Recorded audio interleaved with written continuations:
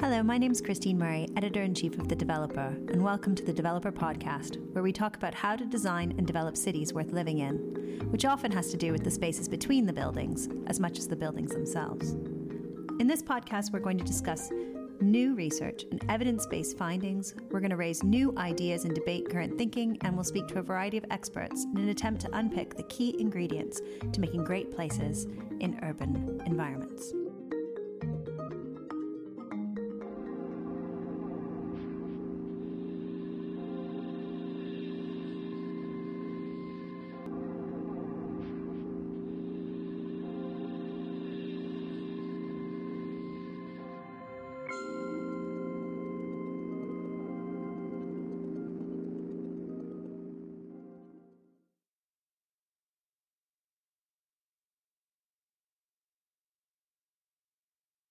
We started about 5 years ago, and we caught the attention of the Homes and Communities Agency at the time, who were concerned, I think, with how external spaces were being used on developments across the country. I mean, they saw a range of different places and spaces, and they felt that they couldn't really fully understand how well they were working for them, and perhaps there was something to learn. So they helped us get some money from the NHBC, the National House Building Council, and we set out to look at to compare 10 developments around the country, and they helped us choose a kind of a full range. So we looked at Lime Tree Square, for example, which was seen as a kind of exemplar development, and then we chose some fairly ordinary ones that we felt, or certainly they felt, was quite typical of what you see around England. So what we did was we'd been working with students at University of East London, and we'd developed Jan Gale's methodology, which is essentially people counting. So you stand in a space and you kind of quietly, without talking to people, note the age range of the people you see in the space, and importantly, how much time they're spending there and what activities they're doing. So Jan Gale has a way of looking at space and how people use it. He talks about necessary use and social and optional use. So people need to move through spaces to get from A to B, and that's usually just a minute in the space. So you can put that down if you see somebody walking through the space, or if a bit longer, then you can time how long they're there for. But we were also interested in children particularly, partly spurred on by the playing out movement, which was sort of burgeoning in Hackney, because we thought maybe there was a lack of evidence about whether children played out or not, and lots of sort of nostalgia and anecdote around it, but not much understanding of what was really happening. So what we did with Jan Gale's methodology, his system, was to be able to look at whether children were outside with other children on their own or supervised, accompanied by adults. So what that allowed us to see was sort of correlations between layouts and use, and also the correlation between independent play and social use of space. So what we found was that some of the spaces that were better used by children playing independently were also better used by adults socially. So they're not children bringing their parents outside, because then they'd be supervised. So potentially they're indicating, as Penalosa would say, they're the indicator species, and they're what I call the generators of community life.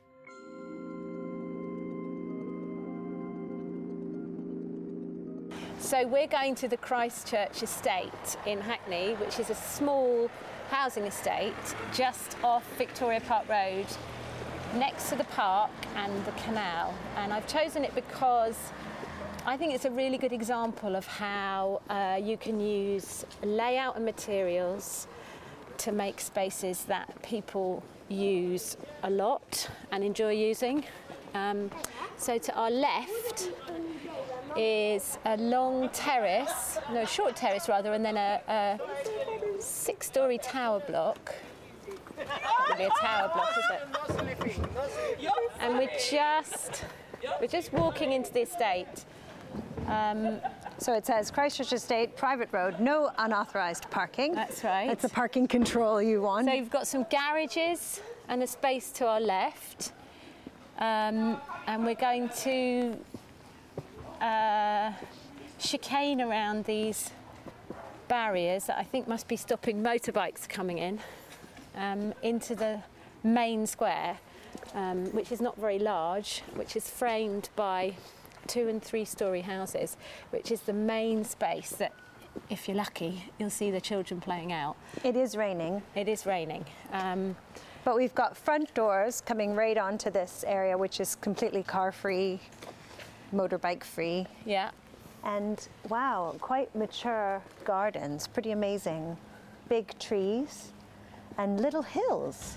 Yeah, so we've got planting, and we've got a tree with a swing hanging from it, and lots of hard surfaces as well. So there's quite a generous space outside the front doors that we're standing in front of. Lots of space to sit and cycle and scooter around. So I've got lots of photographs of people using this space in many different ways. They have barbecues, they have parties out here for the whole estate, or maybe just for someone's birthday. We play football, kids run around, different ages together.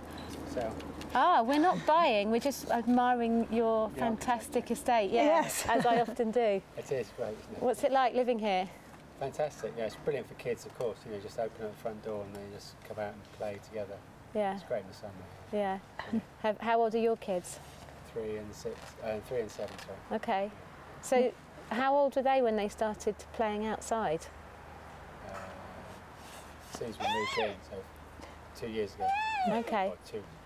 You want to go to the park? I'll let you go. Thank you for talking. Thank you. Thanks so much. Yeah, interesting to talk to you. Yeah. Let me show you a few things around this square as well. Yeah, so on 3 sides you've got 2-storey buildings, and then on one side you've got 3-storey houses that, in a sense, I think provide some protection from the noise of Victoria Park Road. So you're near a busy road on the other side of those houses, but it's very peaceful in here, isn't it? Really amazingly peaceful. I like the earth on the ground, so it's really well worn, this area, which suggests that children use it a lot. And that's not a problem. So people get quite worried about surfaces getting worn down and stuff by kids. But I think the thing is, it doesn't matter as much as we think. I think it's... I'm going to show you this house over here, because every time I come here, you find a neighbour who wants to tell you about how great it is. And this house on the corner on the right-hand side is quite special, because when we came here once, the woman who lives there had just moved in, and she was leaning out the window telling us how it had changed her life. And what she's done in her front garden is she's sort of turned it into a sort of more of a social space where there's a bench. Yeah, there's a bench running across the whole length of the house and turning into her garden like a public bench. Yeah. So, you know, she likes sitting out there. She's got 3 kids. Some of the photos that we've got are her kids running around. And there's other people who've left their bikes outside, and their kids are coming in and out the door. Yeah, the kids are saying it's raining, but we want to come out. So actually, let's walk round here to the smaller space. Okay. So it doesn't look like the courtyards of other estates, which are just flat with just grass and maybe a few shrubs, not really any big trees, and nowhere to hide, really. Here's lots of kind of little, my kids would call them houses, when you can kind of get under a bush or get in, underneath a tree, and it's kind of like a semi-enclosed hiding space. You can play hide and seek in this courtyard. You can definitely play hide and seek here, I think you're right. And it's also got lots of... there's a guy called Rob Wee-Way, who I refer to often, who talks about how children play, and he talks about safe loops. So there's lots of ways around this estate. This is a corner I think is quite interesting. If you stand here... In this bit. If you stand here, where we are now, although there's a van, you kind of see into the space. Yes. And you can almost see into the next space we're going to. You can certainly see to the gate, which is on the left-hand side. And I think that might be quite critical, because if you're going to let your 2-year-old out, you need to be able to come across and see where they are, or watch them they might need to do that as well. So that those connections between those spaces are really critical. I mean, essentially, they can just about...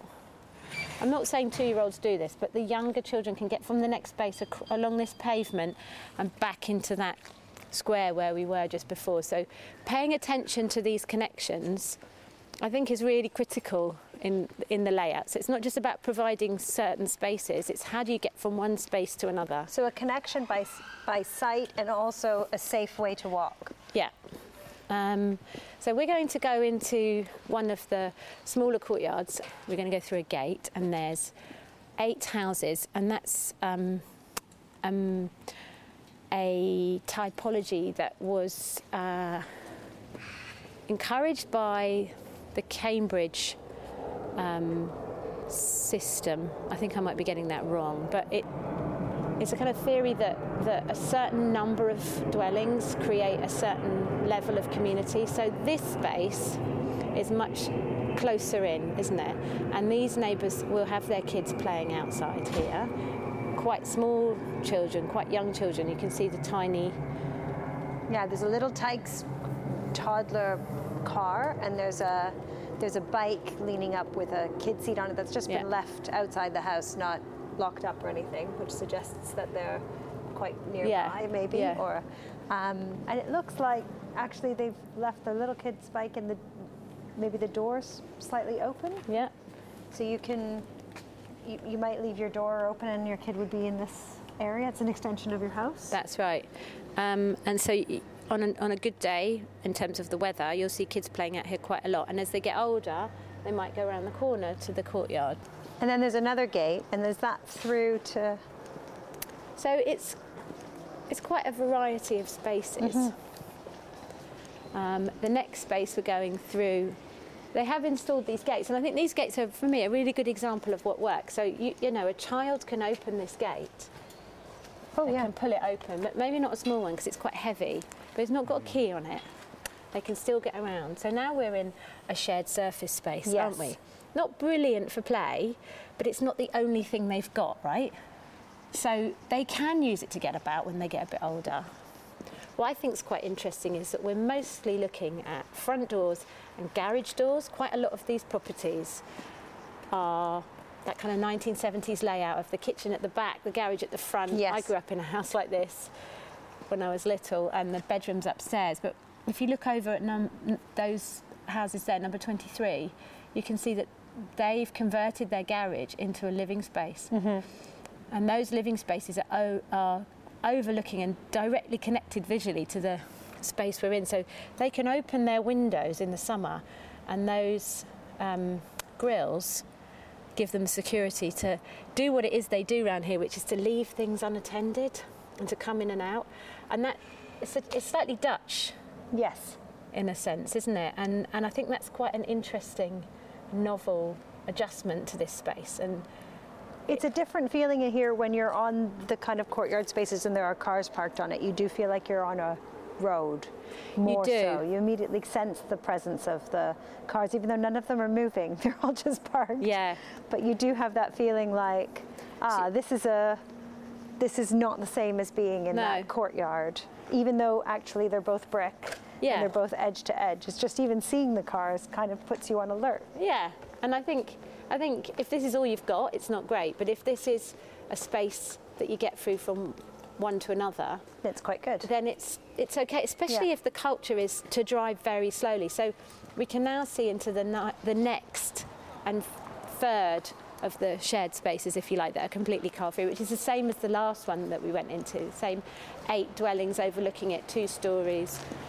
And if we have a look, we might see the same sort of signs of small children hanging around. There's a tricycle. Yeah. And again, there's gates, but one gate's open, isn't it? And then you've got some low gates at the other side. You can see into the houses. It looks like it's the kitchen, perhaps, looking into this space, maybe the sink. So it seems like you could be looking out your window into this. So that overlooking is quite important, isn't it? You've mentioned that before. Very much so. And I think that what's really interesting about this estate is it's backing onto the park. And I think that people are surprised in a way that it turns its back on the park completely. And quite often people will say, well, why do you need any shared spaces in a development when you're right next to a park? And perhaps we could have engaged that resident a little bit longer to explain why, to him, it's a series of spaces. And so, yes, he's taking his daughter to the park, but he didn't say, oh, none of that matters because we've got the park. This was fundamentally really important to him for his older child to play out, wasn't it?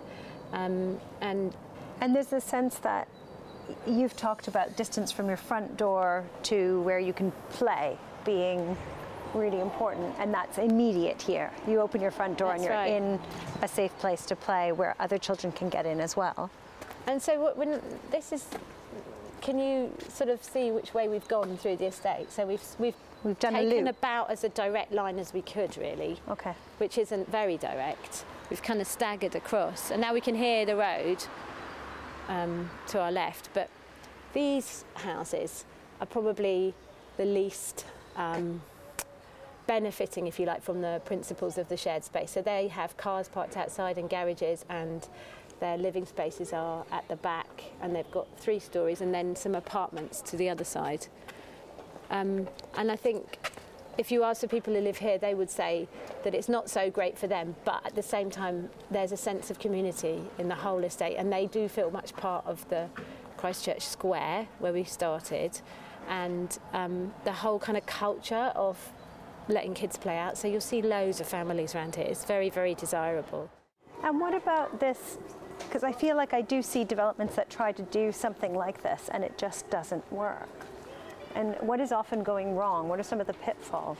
Yeah, I mean, it would be good to look at those. So I think we might have embraced the home zone shared surface a bit too quickly without considering what the downsides are, and so we need to have a review of that, I think. And they were very specific about these barriers do help stop people from... Yeah, because, you know, if people want to cycle through, that's that really interesting thing, isn't it, about how cycling is not necessarily helpful. And when I think about one estate up in my neighbourhood that is used as a cut through by all of the bikes, you don't see kids playing out there. Right, yeah. Even though there's probably quite a good situation in terms of it should be a safe place to play. Yeah. But maybe it just isn't, because you get you get scooters cutting across it. Yeah. But what's the layout that works? Is it the meandering layout like that, or is it the gridded, connected, integrated layout where, you know, streets run through to other streets? Like you were saying earlier, it feels quite cut off, but it's then created defensible spaces, hasn't it? So you're not going to, it's not the shortest route. You won't get the bike running through it. Is it the gridded route with the social space off it? I'm not sure if it is. I'm wondering whether it's about radically creating a kind of chain of shared spaces that maybe is quite meandering. There's something about the widths of the paths in there too. When we got into that narrow one, it felt very uncomfortable. Yeah. But when we were in these open spaces, you could see several windows, several doors. You had a feeling like you were not alone. I mean, that's why I perhaps the kind of idea that you're around the back of the houses, is anyone looking out? I mean, we were kind of around the front.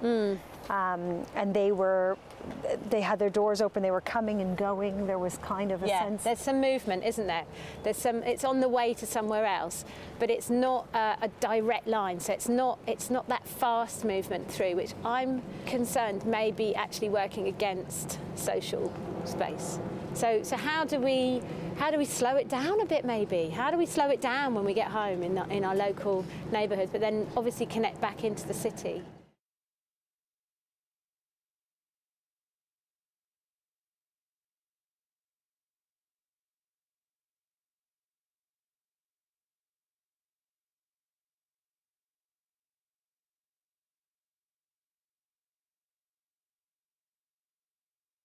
The intention behind the scheme was for it to be a very social space with shared surface streets, and there's a big green space on the edge of the first phase, but kind of within the development that had then sort of grown when I went to have a look at it. And we actually chose it particularly because it had been studied by Mike Biddulph, who's an academic in Cardiff. He was looking at the difference between home zones and traditional street layouts.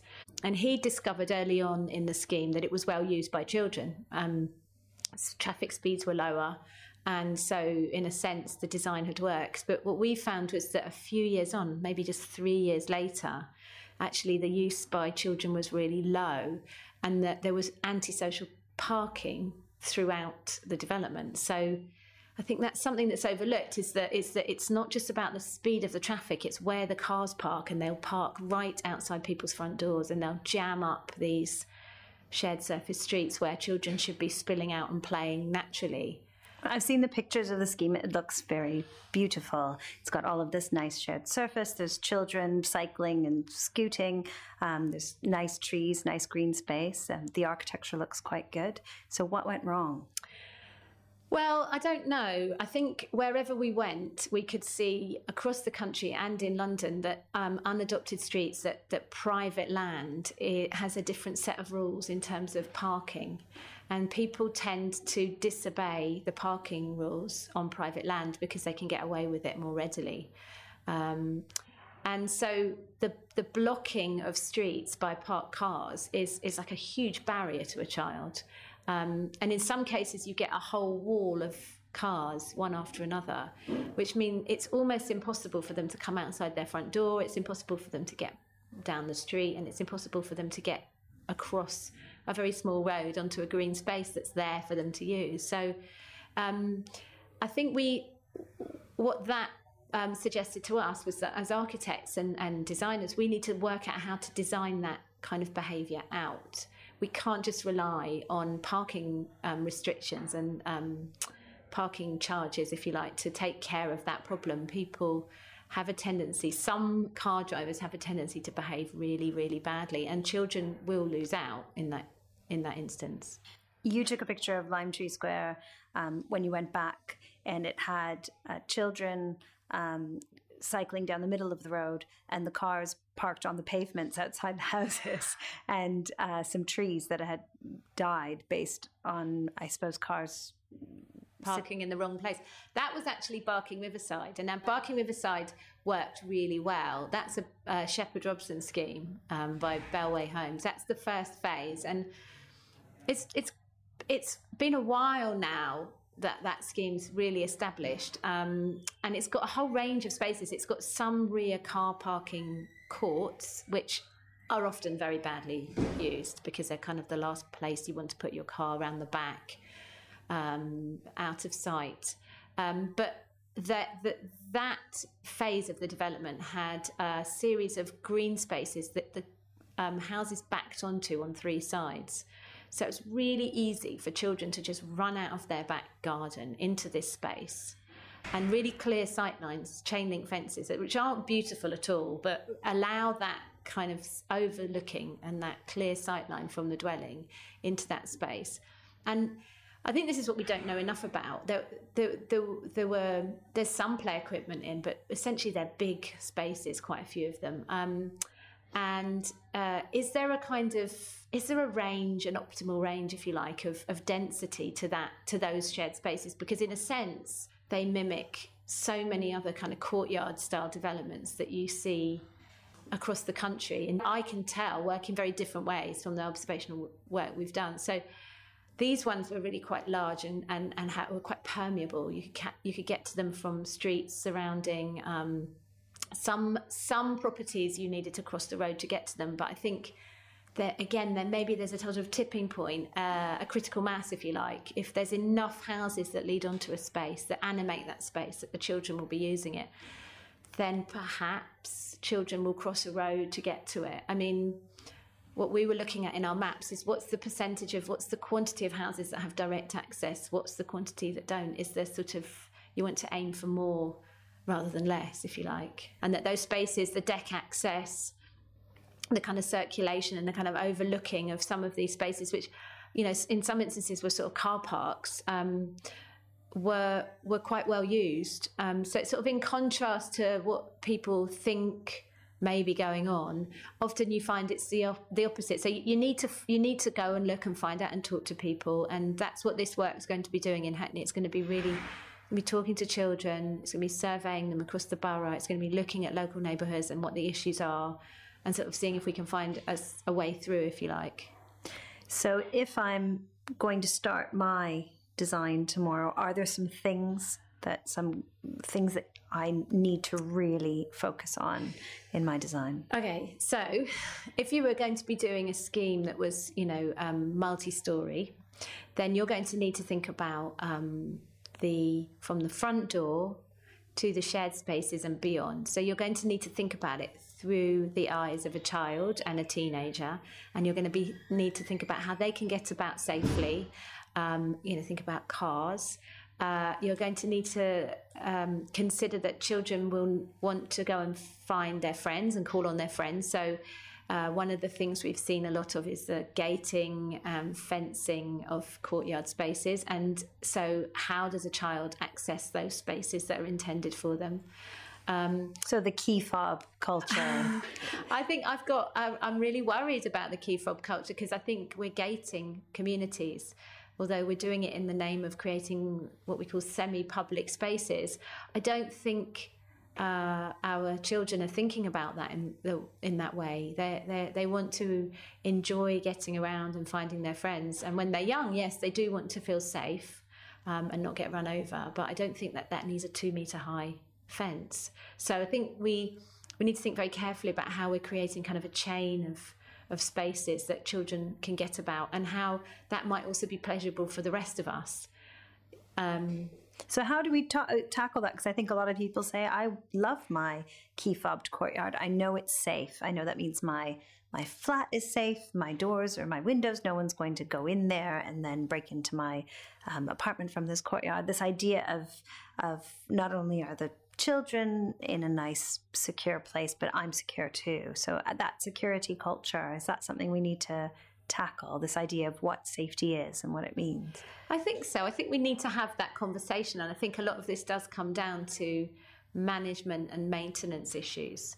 And sometimes, I'm sure you're aware, the landscaping gets cut as if it's a kind of less important leftover at the end when the buildings are complete, and not thinking about, every scrap of space is being used by children, and that we should be aiming for good social use of space. If that's our aim, how do we achieve it? And then within that, we look at security and whether that's a barrier to those activities. I think if we start with security, we get very paranoid about kind of locking ourselves in, and then we're locking children in. And I'm pretty sure we've all got to the point where we're realising that's not a great idea, because they'll then turn to other forms of play to entertain themselves, which is what we don't like either. So I think it's something we need to unravel. But if we start with a more positive premise... An occupied space presumably is a safer space because it's overlooked. That's and used. Right, yeah. I think there's... I'm not naive. I think there is contested space. I think that one person's rights over another person's rights is an issue. But I think we need to remember that children are they have very little agency. They don't... they're very low down in the kind of pecking order, and we need to somehow, like the phrase spatial justice, I think they have very little spatial justice. That the impact that might have on their daily lives is pretty profound, actually. I don't like to think about it as a developmental thing so much. If we let them play, they'll become really decent adults, because I think kids, like we all do, if we can, live in the moment, and I think that moment should be as wonderful as it can be. And if you're going to make a housing estate, you should make it as wonderful as you can do, basically. Last year, I had the pleasure of judging the Camden Design Awards, and we got to walk around some lovely spaces. And a couple that really spring to mind were the Bornat Estate, where Matthew Lloyd Architects had completed some new blocks, and they're absolutely gorgeous buildings. But I was mildly horrified, let's just say, by the play space in one of the major courtyards, which was exactly as you just described, completely kind of segregated and rubberized surfaces. So 3 spaces with fences in between for the different age groups to sort of satisfy some part, if you like, of their play need, and this idea that play is this kind of locomotive experience. So like you're gonna, it just doesn't touch, so swinging and sliding and maybe a bit of climbing is enough, rather than the whole kind of, the imaginative play, the hide and seek, the different ways that children might play with loose parts and build things and all of that sort of stuff that happens perhaps in an adventure playground. But also that it also lacks in any flexibility of that space. It's like you will only do these activities here in those age groups. So it just seems so unnatural to us as human beings. And funnily enough, they described the space on the other side of the courtyard, which was quite empty, as being incredibly busy on a summer afternoon, with people bringing chairs out, and the whole community would be eating outside or something in a summer's evening. And you're thinking, isn't that really what you should be aiming for, rather than this kind of segregated behaviour? And I think what I was really excited by was looking at the Alexandra Road playground, which I've heard Neve Brown say was the housing was there to allow the playground or something. I've held on to that thought. I'm not sure it's always the one that springs to mind first, but it's a really incredibly wild and ranging playground. And the problems that were associated with it seem to be to do with the planting growing too high and making these spaces quite cut off. And so what they needed to do was kind of tame some of these edges. And it was so lovely walking around with the landscape architects talking about how the fences were there to be climbed and got under, and they were not age-specific equipment. It was more just kind of levels of challenge. And so thinking about that way that kids get about and the way they challenge themselves is so important, rather than this is for that age group and this is for that age group, and, forgetting that siblings need to be outside with each other and so on. I think the main thing is to take yourself back to being a child and to sort of come out of your received wisdom about how children play. So I think it's true to say that they start playing kind of the minute they wake up in the morning, wherever they are. So in bed, in their bedroom, down the stairs, along the corridor, in the kitchen, in the living room, outside the front door. That's their world. If they're not being kind of directed to do something else, there's some level of play going on, probably. And I mean, that may include screens and PlayStations and stuff, or it might be things they've found or toys or whatever. But extending that space outside and making that extension as straightforward as possible for the child and for the parent who is involved at an early age, and understanding the way they're basically social beings. They're looking for other children to play with. As anybody who's ever had children will know, they're kind of most delighted when they're the thought of playing with other children. So trying to think away from the playground as the main sort of source of their play outside is so they're already important. Playing. They're already playing. They don't need to be shown how to play. It's so natural. They're the experts. And what we've found actually in our research that's more recent, which was a deliberate focus on a higher density and a higher rise scheme in Hackney, was asking children about play is a brilliant way into their lives and into the way they use space. And what they can tell you about how they use space is so fascinating and so rich and rewarding. So what are some of the things that you found out about? Well, I think some of the things were sort of maybe a bit hidden. So, for example, we talked to them as a whole class about their playtime at school. And this was sort of outside the remit of our work, but we thought it was a good introduction to talking about, their play experience. And so in the playground at school, there's lots of adults present, and it's quite, in their particular school, it's quite prescriptive where you do which activity you partake in. So is it football over there and king ball over there and table tennis over here, sort of thing. And we talked to them about the space, but we also asked them whether they felt they would like adults to be present or not in that space? And their unanimous response was not. We could unpick that and think about the psychology behind that. Essentially, perhaps that suggests they feel safe in their playground, which means that the absence of adults they would still feel safe. Perhaps it suggests that adults are restricting their play, or that they might want to be naughty, or all sorts of things. But I think one of the things we found when we talked to them about the world outside was they didn't always feel safe without an adult. So it's not as simple as they want to be with us, they don't want to be with us. It's a really complicated environment that they live in, that they're responding to. And what they're looking for when they play, we find, is very different. It's quite gendered. Boys are playing out more than girls, and that's really important that we find out why, because then that puts girls at a disadvantage if we consider play as being a valuable part of their lives. Most of them would like to play out more. Most of them more of them would like to cycle to school than do.